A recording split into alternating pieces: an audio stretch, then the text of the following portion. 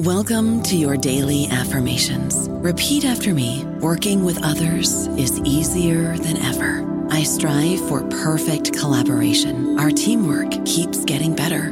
Yeah, affirmations are great, but Monday.com can really get you the teamwork you desire. Work together easily and share files, updates, data, and just about anything you want all in one platform.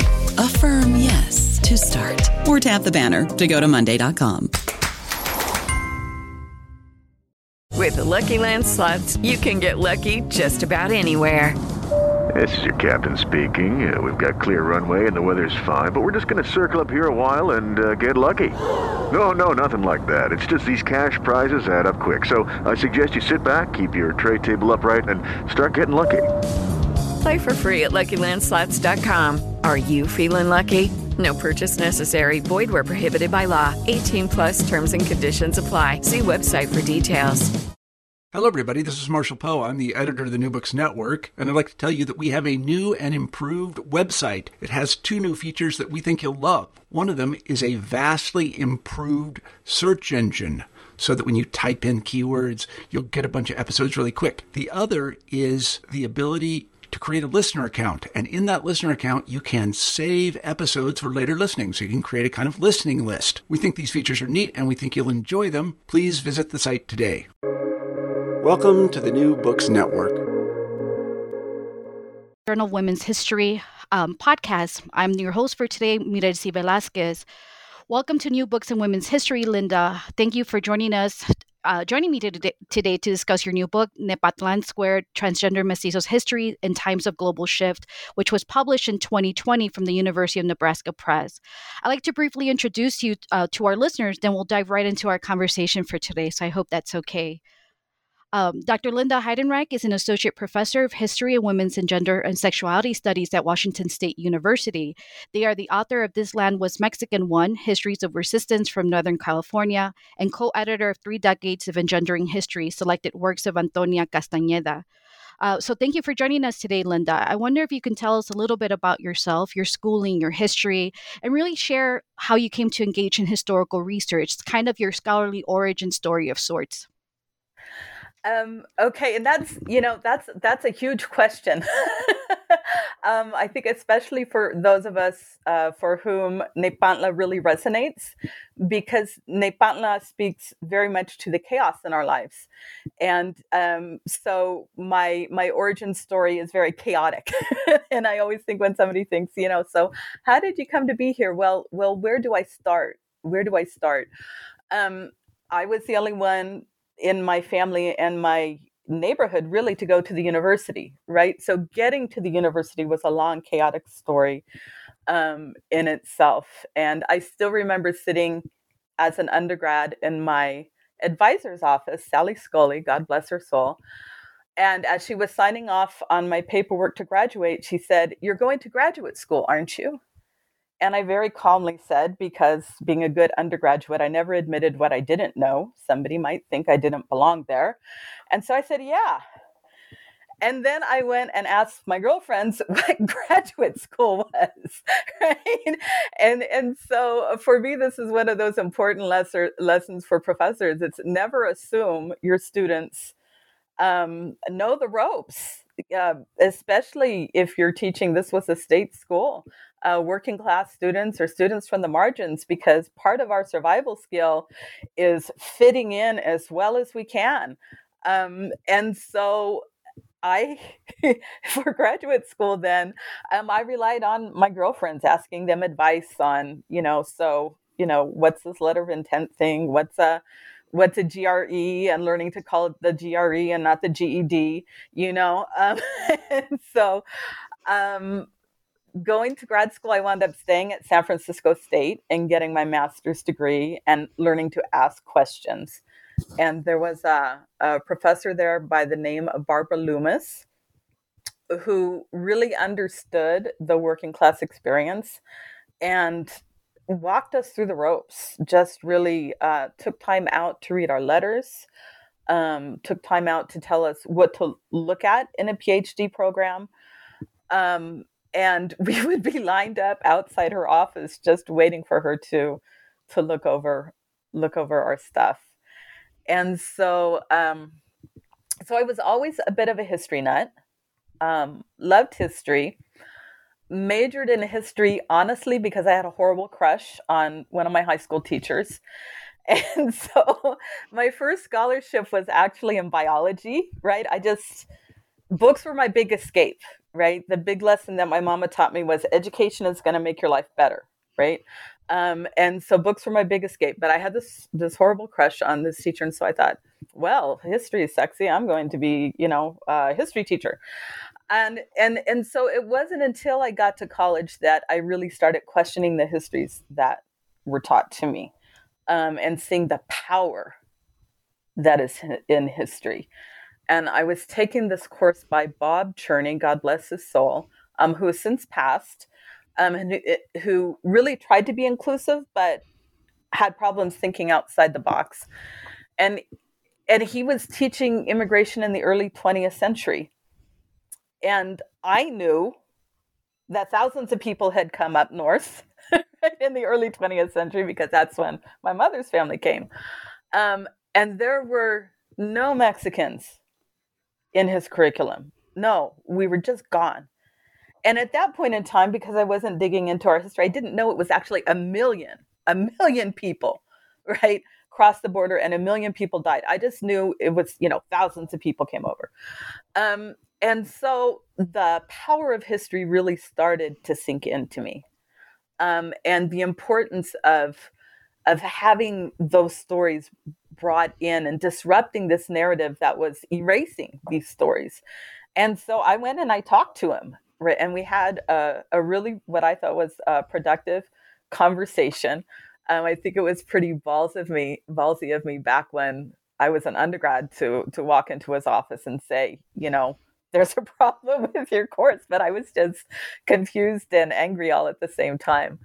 And so I started doing more digging, and finally, as a university student, started making more connections between the home histories that I had, and the histories that were taught in the university, which became critical for me when I taught junior high school, right? So I finished my master's, got a teaching credential, taught junior high school.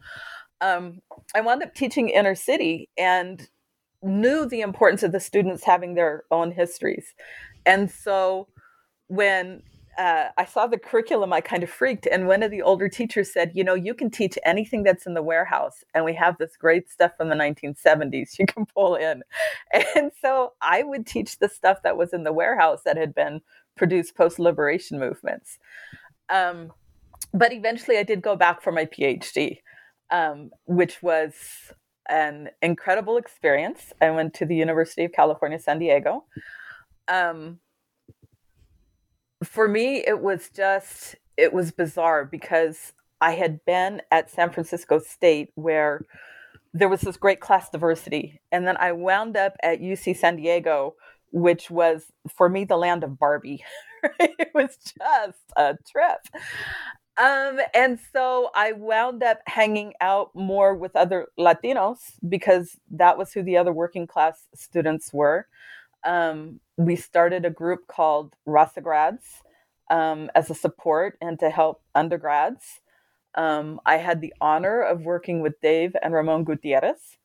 And Ramon was incredible. He just basically can teach anyone how to write on the planet, anybody how to do research. And Dave was a big brother to most of us.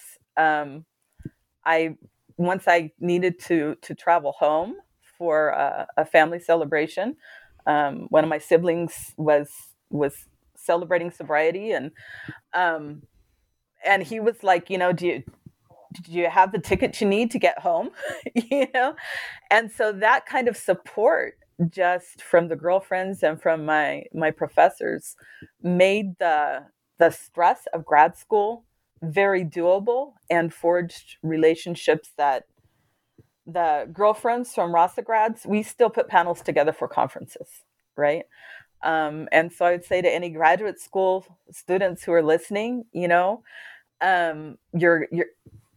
colleagues, your compas, they're going to be with you for your career. And so take the time to go out for that beer, take the time to continue the conversation after class. And it might not be your colleagues in your same department. My girlfriends were from ethnic studies. They were from literature. I was from history. We critiqued each other's stuff. We presented work on panels and invited people we found incredibly intimidating to come comment on our work so people would show up. And they wound up mentoring us into our professional lives. And so that's a big, long wandering, I think, to how I wound up here. But I would say the chaos of my childhood, just growing up first working class and then poor after my father left, with a mother determined to keep me in private and parochial school. So going from the middle class space to the low income middle class on a daily basis, that kind of chaos really makes you see movement, right? Destructive and productive. And it becomes a lens, I think, for understanding reality. Yeah. I mean, I almost just want to rip up my paper because I think, my notes here, because I think you really, your life history really does speak to what the book is about, right? This idea of what does it mean to map home, and really what does it mean to make history our homes, especially when we're kicked out of those homes, right? We're kicked out of history in so many different ways, and for those bodies that are living on the margins, in every sense of the word, history almost reproduces that violence, in the same way that home sometimes for people, and Gloria Anzaldúa reminds us of that, right? I always tell people that I have the word home tattooed on my back. I really do, because I think of Anzaldúa and I think about what does that represent and how we have to carry that. And it really does bring us to talking about your book, right? And first of all, I cannot say this enough. I really did enjoy this book, and I sat with it, and I go back to it, and I sit with it, and it's really helping me think about my responsibility to history and responsibility to my community. So I want to say thank you for writing it, and thank you for sharing these histories, right? And even when you were talking, the first thing I thought about was Jack, when you talked about movement and your mother's struggles to keep you in these schools, and I was like, this is in the book, right? And I hope that for folks who are listening, that when we think about our intimate connections to our scholarship, I think you really did exemplify that, right? In so many different ways. And so, maybe, we can, kind of segue into talking about the text, right? Kind of jumping off at that conversation, and really about how, really our responsibility to these lives and to these historical projects that we engage. And so one thing I really appreciated about how you position both Jack and Gwen, or at least how your writing really allowed me as a reader, right? Because I'm looking at it as a reader, to sit with or alongside these lives, is that although you're talking about these historical movements or eras, right, and these political movements and moments, that these lives are not anchored or solely existing within these moments, right? But that they're traveling with us, that they're across space and time. And to me, Jack was with us when we lost Gwen, and Gwen was with Jack as he moved across these spaces. And I think it was a reminder of how we force bodies to remain contained within these moments, right? And it's a form of violence when we do that. And can you really maybe spend some time talking about what does it mean, or how you mean that for queer bodies, right?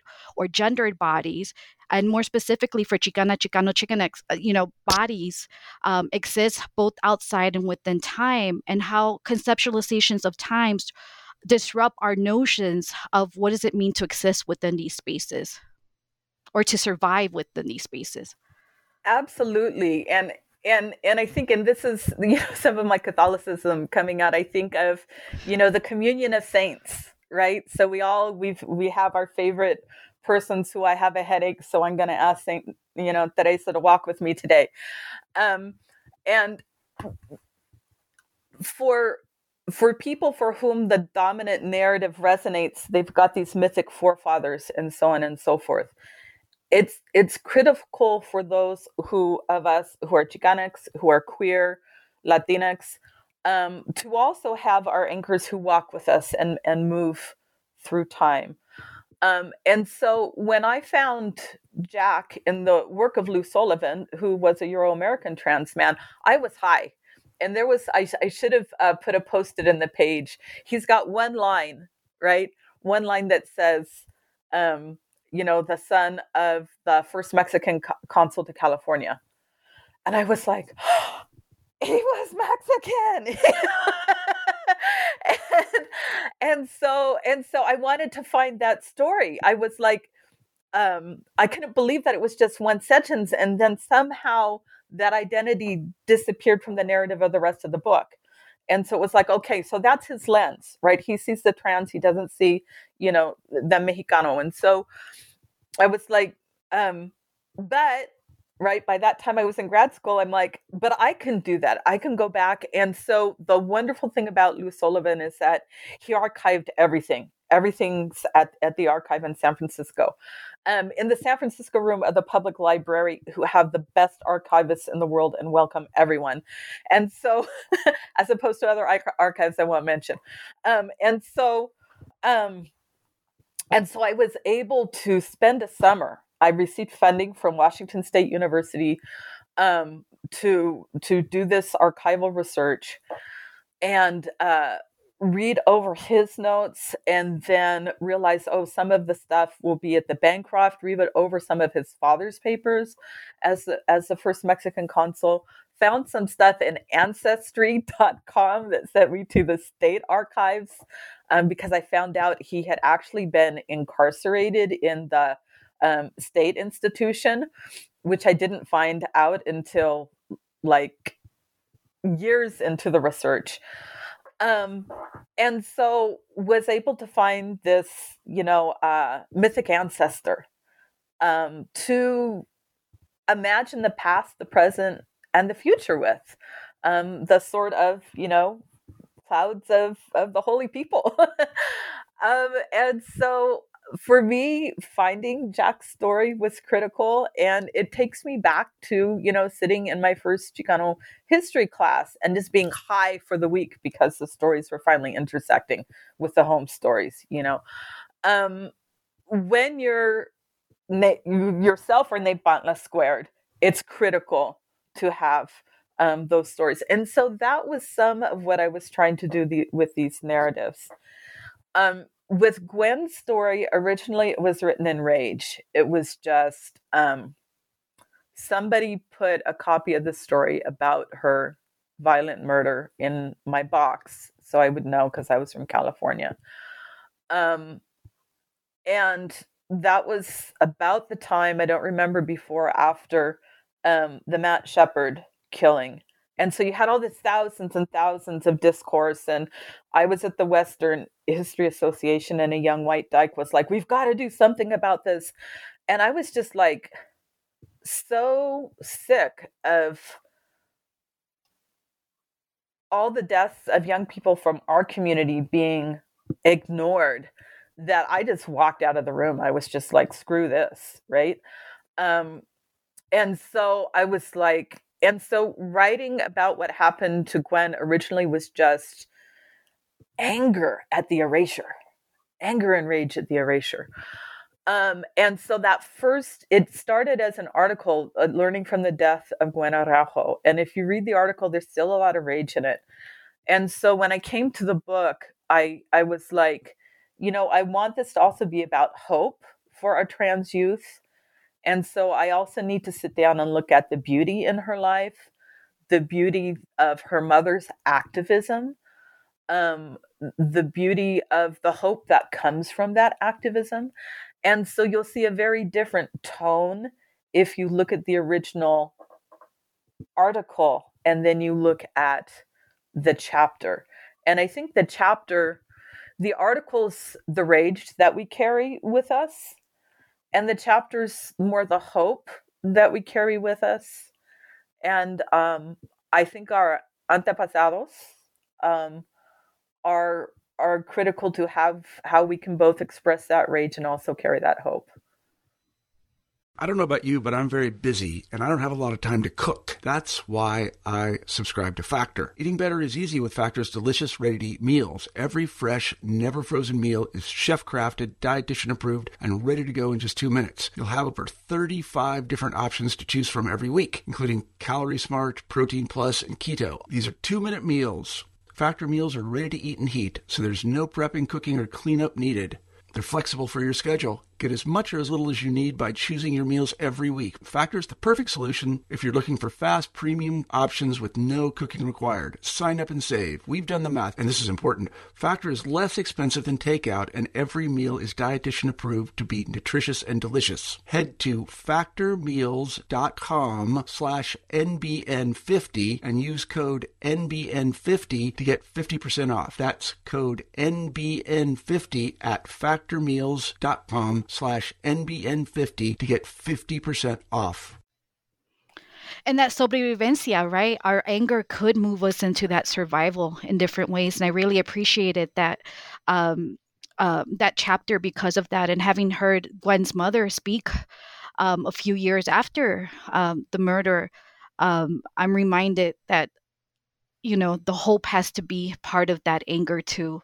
And I really appreciate how you articulate that in the book, and how you're helping us think about that, and helping us really think about what does it mean to mourn through that anger, but also kind of call it out. Really call it that erasure out. And I think Gwen's mom is just an example of what to do with that grief and that anger. She took it and she went and spoke in junior high schools to young people, right? Which to me is just amazing, right? Just amazing. It is. And, and it really brings us, to talking about, I'm glad that you started that conversation about the archives, right? And the work that kind of inspired you to write this book. And I love how you treat the intellectual and theoretical and really the love practices of Chicana scholars who inspire your book and the work as archives themselves, right? These bodies and these textual evidence that the community has always been here, has always been engaging, has always been loving, has always been surviving. And I love the way in which you remind us of the questions that the field is asking today, right? Thinking about what young, scholars are engaging in, and the excitement in their scholarship is still grounded, right? If we think of Ansaldúa and even Emma Perez's work as archives in themselves. So, I was wondering if you can talk a little about how you envision or perhaps even hope that your work here will help us to move us forward, right, through this time and space, or even disrupt these notions of time and space. And what do you really want your book to contribute? Wow. So I think, let me read just a little excerpt where I go there at the end of the book. And then I'd like to back up a little if I can. And talk about just the work of the women, some of the women you mentioned that make this work possible, right? Growing up in a world where those people wrote books, to be a person who gets to write books still sometimes blows me away. So I respond to your question and I think, wow, okay. So, but I did think about how I want this to influence people. That's part of how I wrote the book. That's the reality. I get to write books. And so this paragraph, I think, says it as concisely as I can think. It says, and so the struggle continues. We live in a time of motion change. This is not to argue that previous ages were devoid of motion and weaving, but that this, our age, is a time of accelerated motion. And looking at the past, we can see other times of rapid motion change, such as California's late 19th century shift to monopoly capital. That change, too, brought about rapid shifts in culture and power, displacing thousands of people prior to its settling. Today, the shift to global capital remains incomplete. Culture again is shifting. Communities are being torn from their homeland. There is no guarantee that the world that emerges from this shift will be any better than the last. The world words of Gloria Anzaldúa are hopeful, yet also a call to action. Quote, "It is this nuevo mundo, this new order we need to create with the choices we make, the acts we perform, and the futures we dream." End of quotation. If we're not to repeat the violence of the late 19th century, we need to learn from the past. If we seek to participate in the weaving of a more just society, to realize the prophecy of the sixth sun, then all of us must leave fear behind, learn from communities such as the Zapatistas and the Transgender Law Center, and with our dreams and our labor, create a new world. And so I'm hoping I can help bring hope and help us dream, use history as a tool for, we say as historians, we learn from the past to create the future. No, we have to learn from the past and dream the future and make the future. And so when I think of some of these great scholars whose names you mentioned, I think of the way that, Emma Bettis was like, we have to listen to the silences, right? We have to listen to the silences. We have to take what's useful and leave behind what's not useful. Her Decolonial Imaginary was another one of those books that, but I also look to the work of, Antonia Castañeda, Maria Linda Apodaca, who was doing feminist materialist Chicana analysis of history in the 70s, who said we have to look at the material reality of our lives and start from there. And so also calling attention, right, with my work to their work, because these are still, right, the tools we all need, right?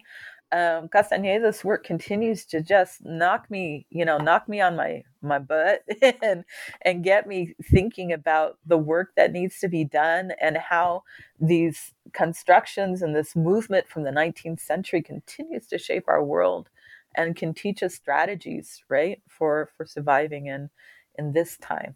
Yeah. So I appreciate that because No, please go ahead. Yeah, no, I was meeting with one of my grad students last week who's Chicana but new to Chicana studies, and we were talking about the politics of footnotes and citations, and I told her, part of Chicana studies is we don't write off tools because they were 30 years ago. We acknowledge how those tools make possible our work, and we remind people that those tools are there. So you might wind up with editors who say, oh, you need to cut this and that and the other thing. That's, too grad schoolish to do. And I'm like, no, we show respect to the people who made the work possible. And that means we're able to show how those tools are still critical and essential. Yeah. And continue to guide us, right? You're thinking, you're mentioning or talking about the influences and that idea of hope, to dare to dream, right? And so I'm sitting here as a Puerto Riqueña, right? But also as a mother of Chicana Riqueñas, right? And so I think about my responsibility and those connections and your book is really about mapping these histories in different ways, and and I'm living along those mapping of the histories, and I think of I-35 as part of that mapping. My children and I are here because of the Bracero program, because their abuelo and their abuela, and now we're scattered along this one corridor. And what does that mean in terms of these economic policies that you talk about in your book too, which I think really the whole book is exciting, but when I started really thinking about how almost these scattering of bodies and these histories through these historical readings of the political and the economic and the consequences of that throughout history, very particular gendered, bodies, I think to me really is what I'm walking away with the most in the text. And so I'm wondering if you can talk a little, because I'm, in the paperback version of your book on page 85, you talk about how hate crimes are not individual acts of violence, right? How all hate crimes are somehow structurally connected and that their attacks on larger communities, right? How all these systems are connected. the schools, police, economic, political entities, they're all connected. I was wondering if you can talk a little about how these histories, how the lives of Gwen and Jack force us to challenge us to acknowledge this, right? Specifically for historians to acknowledge how the political and the economic are part of the ways in which we should be in conversation with history. Absolutely, and part of the deep history that I start the chapters with is not just to acknowledge that, this motion change is not new. And so I tend to start with who was here before the settlers arrived, right? Because that's a major, not the initial, but a major shift, right? And move into motion change to where we have our bodies and we have these bodies of our antepasados in these spaces. But in those spaces, we have to understand how the institutions within which we live and in which these historical figures live came to be. And so what was the function in capital, in California, in Gwen's time, in Jack's time? Both time periods are these time periods of intense change in capital, where dot-coms are coming and going in Gwen's lifetime, where the railroads and agribusiness are creating disruption in Jack's time. And so that creates these spaces of movement where we have an attempt to stabilize. And so we can see that in Jack's incarceration, where the incarceration of women and queer people and working class people in California was out of control with the rise of the state mental hospital system.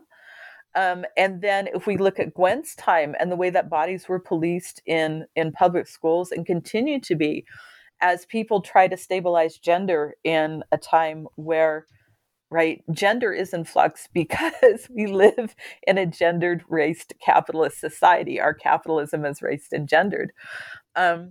So in looking at these, then we can see how, oh my glory, these are all interwoven to create the violences that we face. And so then we have to be really strategic and use what, Sandoval calls oppositional politics and strategies in dealing with this. So what can we learn from the Zapatistas, who aren't like overtly identified as queer, but boy, the shifts they made in gender and women's power are definitely queer.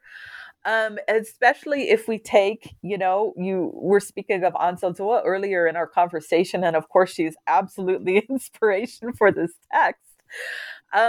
Her earlier work that I first read, before I read Borderlands, I read This Bridge, and where she wrote of El Mundo Sordo, right? The left-handed world of all these different kinds of queer people coming together. Working class people, expansively queer. She had this expansive understanding of queer. Well, if capitalism's going to be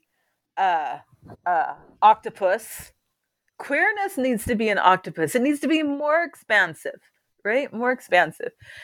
And so for me, it's critical to map this octopus. And part of that is just acknowledging then we can't be in our silos.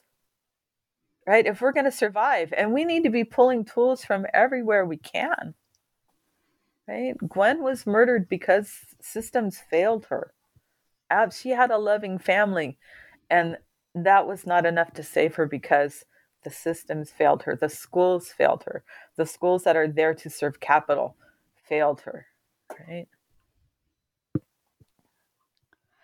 And it makes me think about again, back, on the chapter on Gwen, right? Although I say the chapter on Gwen, the book is Gwen is across the entire text and across history and across time and place and in the in between, right?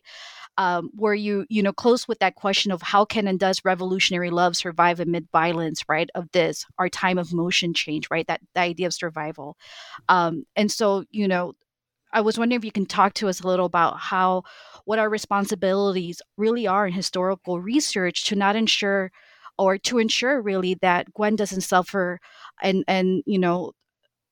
not just Gwen, but others who have been othered and have faced and been have faced violence don't face that double death almost, right? How does our research and historical work not lead to a double death almost through the ways in which we talk about them and how we engage? Because I'm sitting with that question, and I have it underlined a million times in the book. How can and does revolutionary love survive amidst violence? Yes. And it's hard because you have to have your heart open is step number one. And when and that means there's points in time where we have to take a little break from our research because it's so heavy. Because these are difficult stories to hear, to tell, to carry with us, because they connect us, right, to these difficult stories. And so, as historians, we have an obligation not just to tell the story, but to tell the story from our connection to that story. So there can't be those people, or that's also, to me, as bad as the erasure, right? Because then the people become objects. So it's very critical to tell the stories where our antepasados and our sisters and brothers are subject, right? Our absolute subject, and to do so with our hearts open. And so this sometimes brings accusations of bias. But we know, right? Even some of our Euro historians know, they've read his, Novik, that Noble Dream. They know everybody brings their bias with them. And because it's such difficult work, I think it's important for us just to be aware of the weight that we carry with that work and the vulnerability, right? To write about Gwen, I really felt I needed to go talk to Sylvia Guerrero. I really felt I needed to talk to Gwen's mom. Asking her to be vulnerable, asking her to talk to me about the child that she lost. And so we've got to take risks. And when we ask people to take the risks, we have to be absolutely open and vulnerable to them, right? Otherwise, it's a violent conversation. And so it's hard work, but this is the critical work. If we're really going to tell stories that are going to change the world and bring hope to the next generation of queer and Latinx young people coming of age, this is the work we need to do. So, kind of helping us wrap it up, right? I'm wondering if you've said, which resonates with me a lot, this idea of hope, this idea of love, vulnerability in our research. If you could, you think you keep saying, dream, it should be about dreaming and moving us forward. And so as a historian, right, what if you could go back, if you can, because I do believe we do move in, these in between times and space, this time of change, right? If you can go back to sitting in that classroom as a graduate student, what would you tell yourself about that future and that possibility? Wow. Because it's different now, right? 20 years ago, there were more tenure track jobs, right? And so for myself, I would say both. You're going to be able to speak your truths.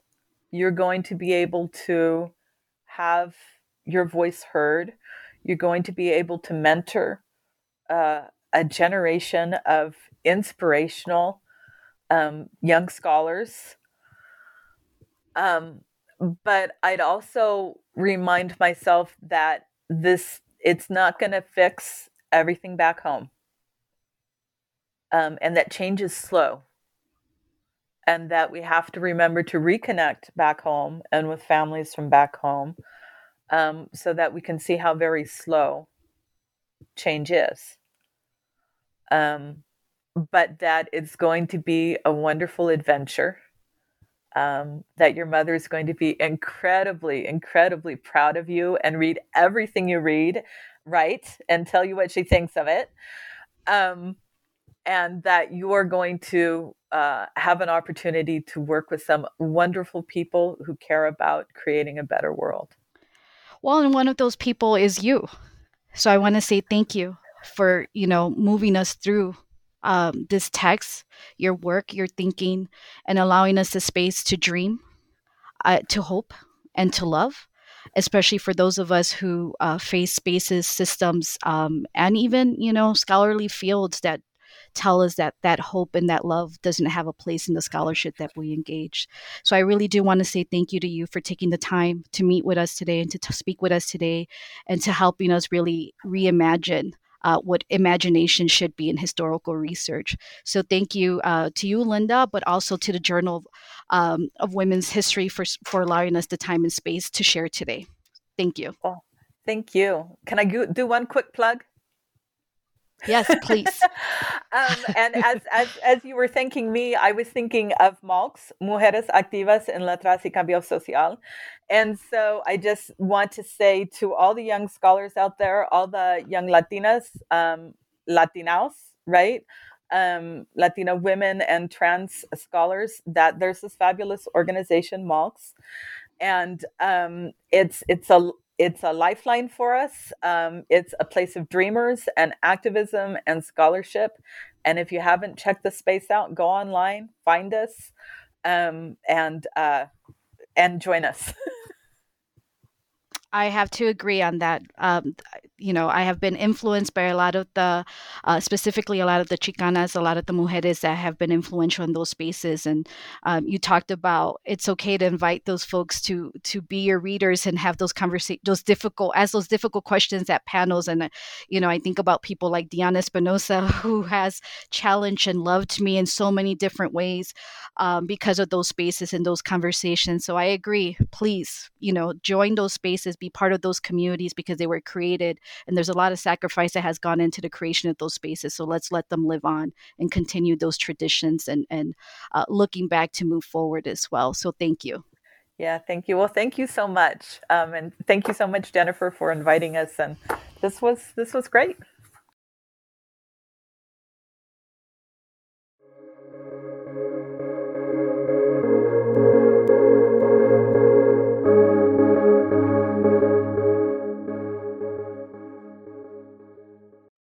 Hello, it is Ryan, and we could all use an extra bright spot in our day, couldn't we? Just to make up for things like sitting in traffic, doing the dishes, counting your steps, all the mundane stuff. That is why I'm such a big fan of Chumba Casino. Chumba Casino has all your favorite social casino-style games that you can play for free anytime, anywhere with daily bonuses. That should brighten your day a little. Actually, a lot. So sign up now at ChumbaCasino.com. That's ChumbaCasino.com. No purchase necessary. VGW Group. Void where prohibited by law. See terms and conditions. 18+.